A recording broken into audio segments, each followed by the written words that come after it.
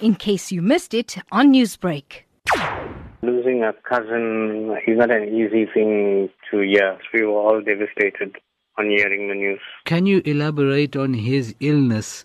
Our reports suggest he contracted pneumonia. He was suffering from pulmonary fibrosis for many years, but 3 weeks ago he contracted pneumonia.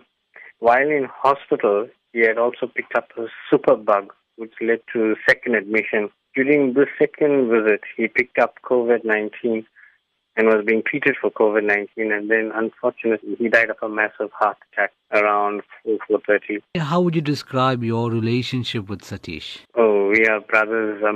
I grew up in front of him. We shared quite a lot of humorous instances together, lots of things, and it's a bit difficult to speak about them. Of course, the family must be struggling to come to terms with his passing.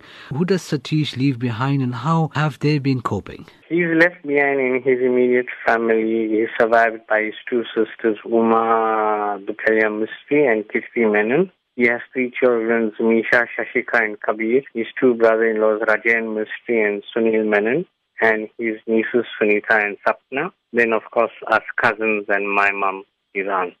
And, of course, uncles and aunts and cousins in India also. Have funeral arrangements been finalized? Yes, they have. The funeral arrangements will be streamed live on the Gandhi Development Trust Facebook page at 5:30 today on 23rd of November. The family have requested that all those who would want to buy flowers instead donate a sum of money to some charitable organization for the poor, the homeless, or any animal welfare society. Newsbreak, Lotus FM, powered by SABC News.